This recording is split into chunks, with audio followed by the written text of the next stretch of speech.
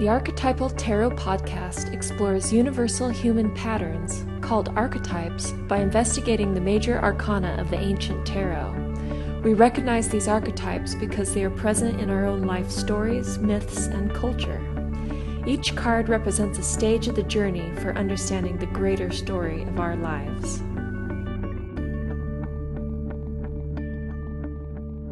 Hello, my name is Cindera Quackenbush, and you're here for the first Archetypalist and Tarot Dreamstone podcast, where we will be starting with the Fool today. So I am Cindera Quackenbush, and I am writing a new blog on Tarot Dreamstone, and I'm here with Julienne Javot.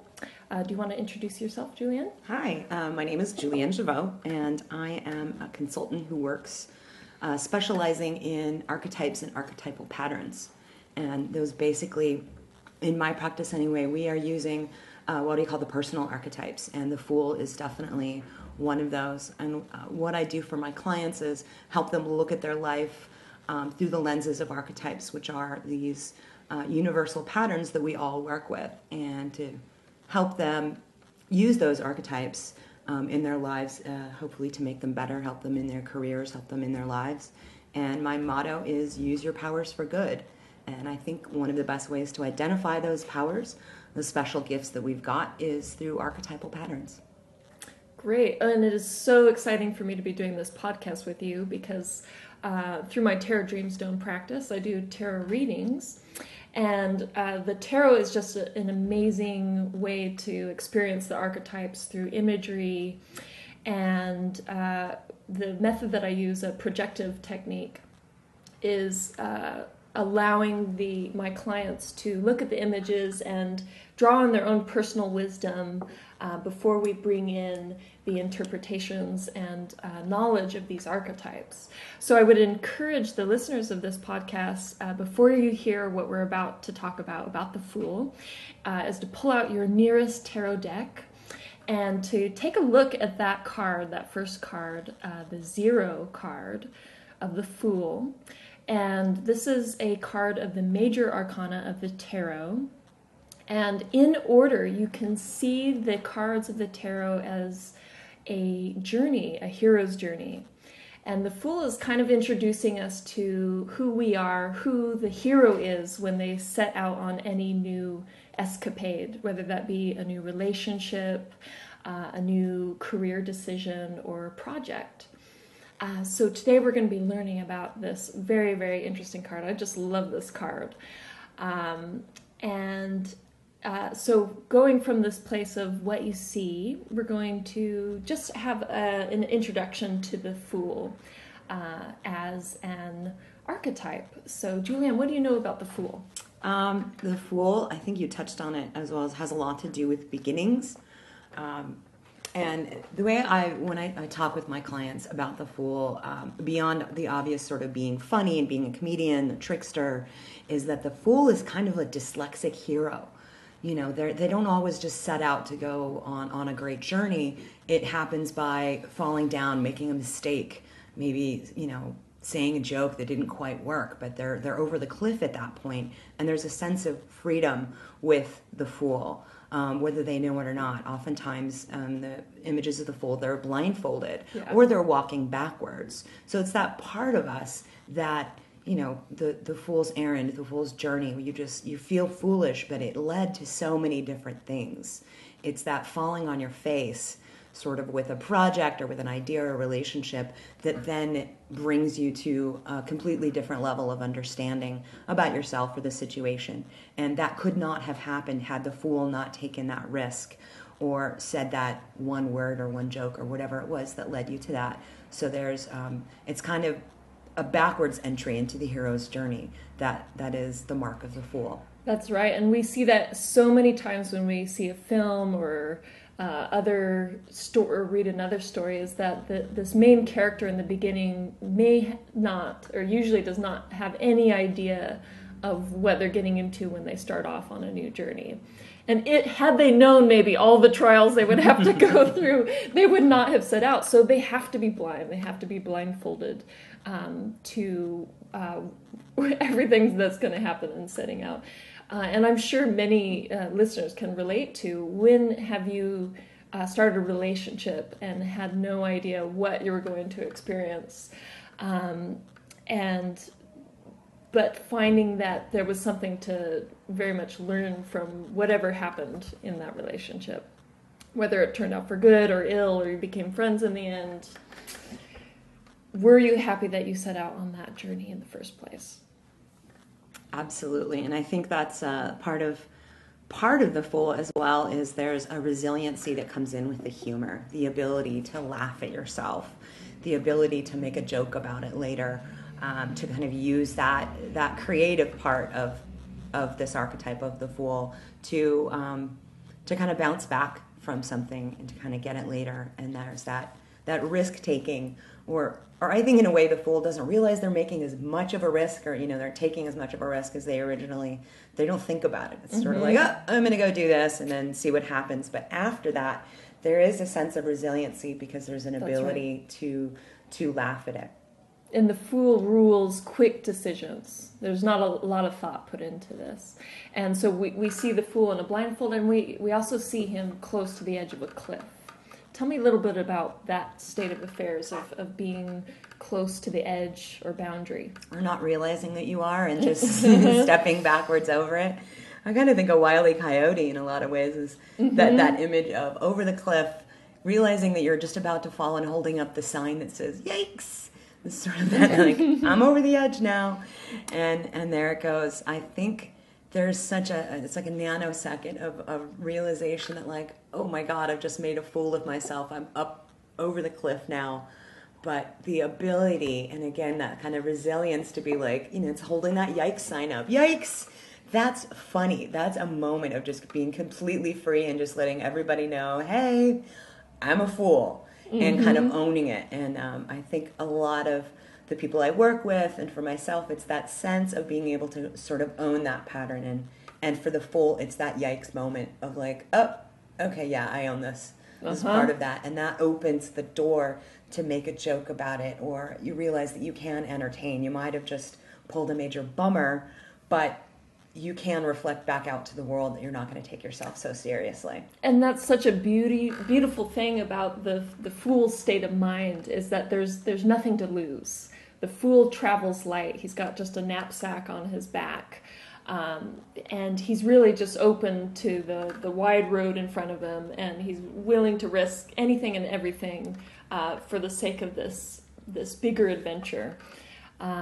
So that is an exciting part of bringing the Fool into our lives. How have we gotten too trapped in the things that we own, or that we're attached to bringing into our lives, and when can we invite that foolishness back into our life, where really anything could happen? Anything could happen. And it's funny, I wanted to just point out that I think when we talk about archetypes, we will tend to choose either the masculine or the feminine, and that is almost always reflected in the worldview of that archetype. When I'm speaking with my clients about an archetype, say like the Fool or the Lover, and we start to use the word he, even if the client's a woman, I point out that masculine and feminine in and of themselves they're just a form. They are an archetype. And we will associate either masculine or feminine with an archetype based on how it moves out into the world, whether it's active and moving out, which is more masculine, or whether it's more about community and receptivity, and that's more on the feminine side. And we do refer to the Fool as being masculine, but that has absolutely nothing to do with whether somebody is a man or a woman, or whatever gender they identify with or not. It does have an innate state of some kind of either masculine or feminine.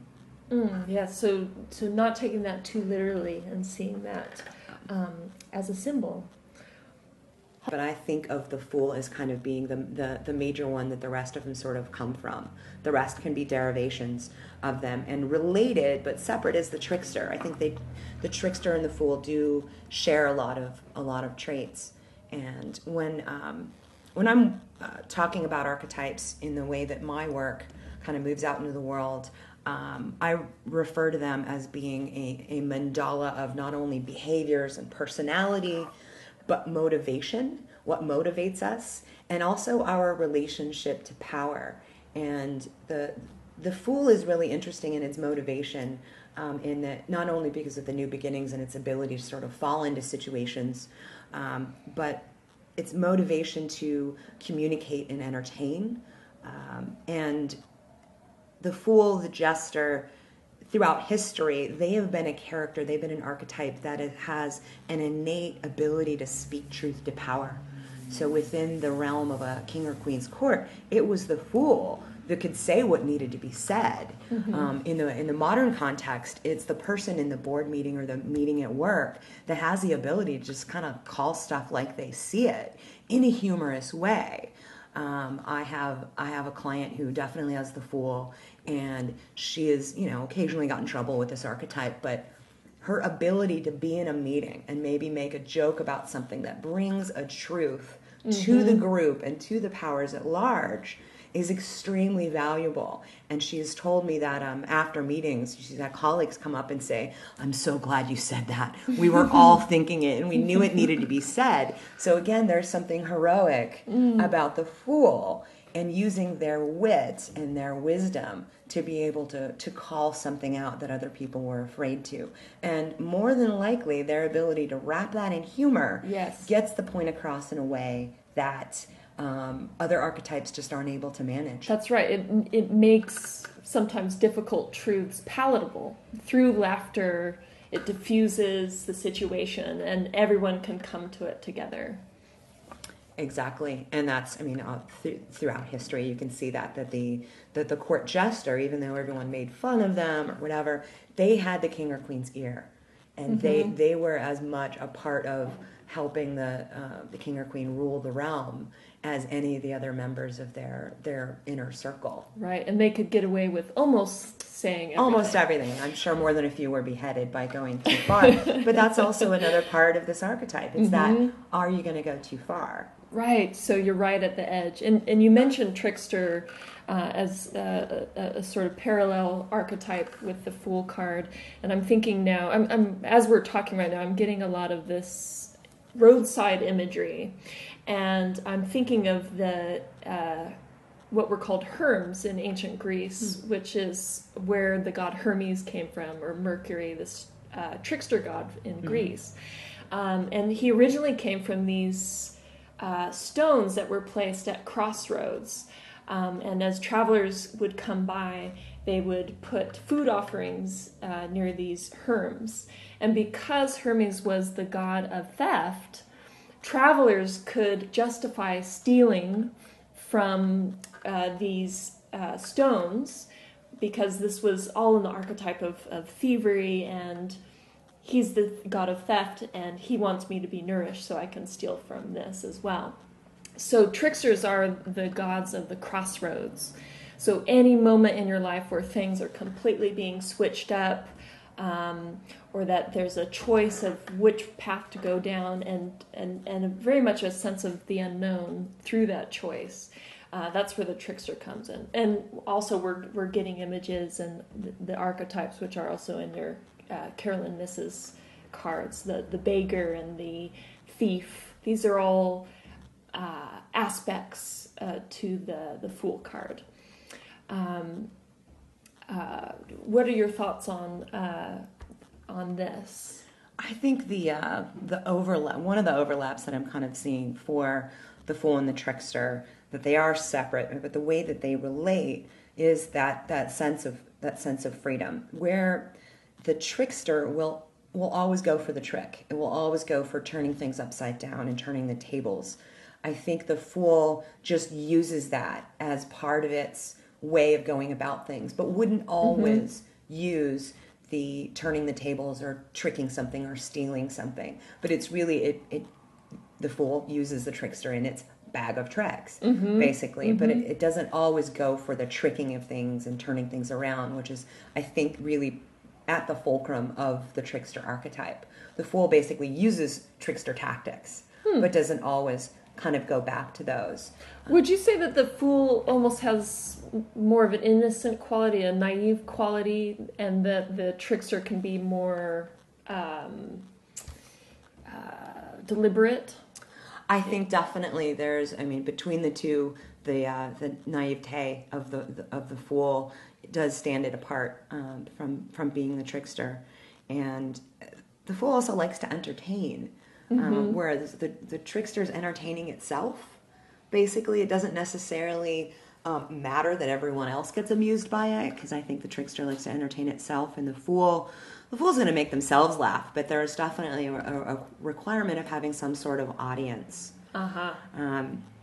in that. And the other derivations like the clown and the comedian absolutely require an audience. There's something about the fool too of masking sort of their own deeper emotions. When you bring it down to the personal level with the fool, they might be in pain. They might have just sort of like done something that they're not proud of or whatever, and they'll make a joke to partially set other people, at ease with whatever just happened, but also to try to set themselves at ease. It's sort of like, I'm really uncomfortable, I'm going to make a joke. That's how they sort of diffuse situations. So it can be a masking of how they themselves feel, because it's just uncomfortable in the moment and it's easier to make a joke. There's something self-deprecating about the fool and then the related clown and comedian and jester there as well. And this really brings it back to our personal stories again with the fool, is that there is an audience required. It's to be a fool is not an internal experience. Not solely, yeah. Right, to keep it all risks inside, you won't be looking like a fool because you're the only audience. So this risk-taking in the outward, which also connects to this masculine link, really brings it into the foolishness by being outward with it, taking the risk to look like a fool. And I think that's what comedians do so much of the time, that they have to be instantaneous. They have to be confident with the decisions that they make. And it may be funny, or they may look like fools. They might, exactly. And that's, there's an empowered side to every archetype. And there's an disempowered or unempowered part of the archetype. And I think for the fool, obviously the empowered side is that you can entertain, you can speak truth to power, you can be present in a way that other people might not be, because you're on that risky edge of what are you going to say next, and kind of treading that edge isn't necessarily something that's innate to other archetypes. It is to some, but for the fool, that is part of it, sort of its empowerment, kind of to get a point across, to take those risks.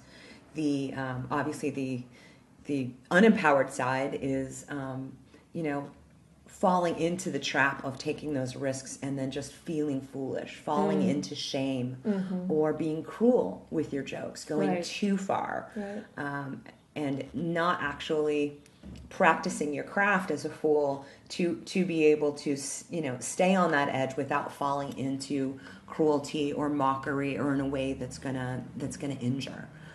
Or to injure the self, to really go so far that you get so ashamed of what you've done that you don't have that sense of resilience, that's that unempowered side. Right. And you bring up such an excellent point that, and this is something we'll be doing with each of these cards, is exploring what their light and dark sides are, their shadowy sides, as well as how they can be empowering and so forth. So great. Thank you for bringing that in. I want to kind of talk about some fool archetypes that I've seen. It's a pretty common archetype, so you could point a stick and you'll probably find a movie or a book or something that uses this archetype. The ones that kind of come to mind for me, there's certain actors that are just amazing fools. They really can fully connect to this archetype. And I think of Robin Williams as being a really excellent example. Obviously, he's a comedian, he's an actor, an artist, a professional. Those are all archetypes. But when he shows up, more often than not, you're going to see the fool first thing. I think of, well, it's one of my favorite movies actually by Terry Gilliam, and that's The Fisher King. And there's, within this film, Robin Williams is obviously going through many different archetypal patterns, but the fool is definitely in the foreground. And you see this sort of tragic part of his life, and his wife and child were killed, and he goes to live he's living on the street, and he's basically kind of gone nuts. He's gone into this sort of, madness with things, but it's his fool as well as his knight that are on lead, and his ability to point out the larger truths and to really poke into things. And he's also masking his own pain. So we have that, the both sides of the fool, where they are tripping into one adventure after another, entertaining people, saying things he needs to say, and also all the while kind of masking his own pain. That pain in his tragedy is underneath that. And you really see the full cycle of the fool throughout that film. And to kind of contrast that into more sort of, non-theater, non-theatrical experiences of the fool, I think of Jon Stewart as being a pretty incredible, he's kind of the most relevant jester fool archetypes. He has the ability to really point out and really call things as he and his writers of the show see it, within the context of humor that gets it across, I think, to a lot of people. And I think that's one of the reasons we really enjoy Jon Stewart, is he's playing his ability to go there and make us laugh about it. But at the same time, we're laughing because it's funny, and we're laughing because it's true. Right. And it's sad. It really kind of owns the fool archetype. And thanks to shows like this has brought a tremendous amount of the youth culture into becoming aware of what's going on in the world, is because through humor they feel like it's relating to them, and expressing how they're feeling about politicians, politics at large, and being able to laugh at these things. It's a joining point for a lot of people to become aware of what they may have not tuned into before. Absolutely. Another thing before we wrap up, I'd like to bring attention to with the Fool card, is that you'll often see in a lot of different decks, the Fool is pictured with a little dog. And so you see this blind man with a blindfold stumbling dangerously close to the edge of a cliff, but he's always accompanied by a little creature, a little dog, that is, in a way, kind of jumping up on him and saying, "Whoa, watch out for that cliff." And the way that this has been interpreted is that this is the fool's instinctual side. This is the part of himself that won't let him go over that edge. That the fool may be taking a risk, but he is protected by his instincts, because he's in tune with his animal nature and his childlike nature as well. Have you come across this or have any thoughts on this? It's funny. I think of when I first think of the symbol of the dog, I think of loyalty. And I know in many, many cultures, in my studying anthropology and symbology, that the dog represents that loyal sense and a companion.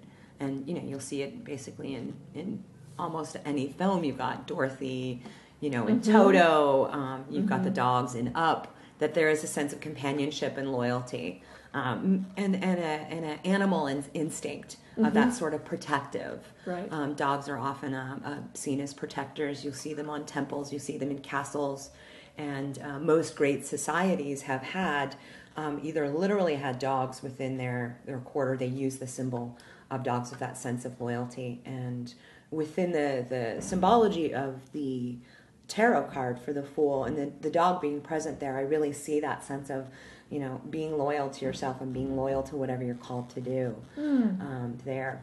I like that interpretation. And so the Fool's open-ended lifestyle, his connection, really his kind of earthy connection, because he's not bound up within the walls of society.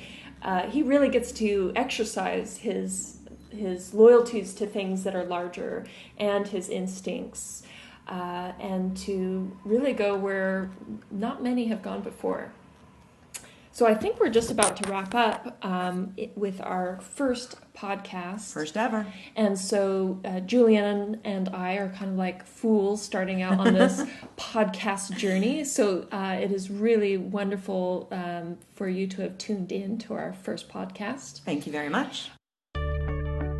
Thank you for joining us for the Archetypal Tarot Podcast. Our next episode explores the second card of the tarot, the archetype of the magician. For more information on Sindera's work, please visit www.tarotdreamstone.com. For more information on Archetype Consulting, please visit archetypist.com. That's ARCHETYPIST.com. Thanks for listening.